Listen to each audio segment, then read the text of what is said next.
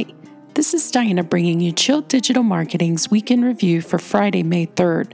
While it was a quiet week last week with Facebook, this week we have a lot of activity as they had their F8 Developer Conference, and a lot came out of it for sure.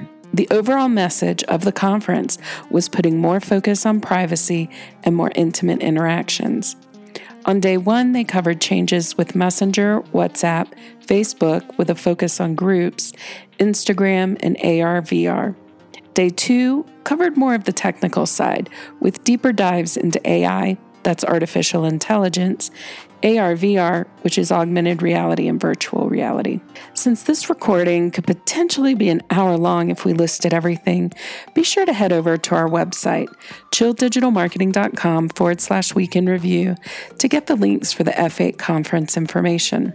Facebook also announced this week that progress is being made on their research on social media's impact on democracy, so be on the lookout for reports as that develops more. In Facebook Ads news, they announced that since the introduction of ThroughPlay as a video and optimization option, they have found it is performing quite well, so much so that it is now the default optimization when creating video ads.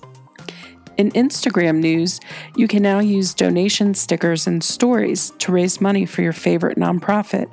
100% of the money you raise on Instagram goes to your nonprofit of choice. They have also announced a new way to share in stories.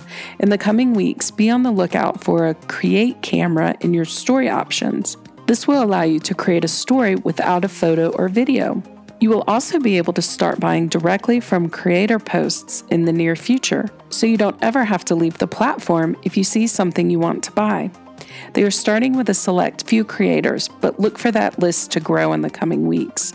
Instagram also shared their interview with Vogue from South by Southwest 2019 of how they used Instagram stories to increase their sales of magazines. And they give insights on how all businesses should have stories integrated into their marketing strategy.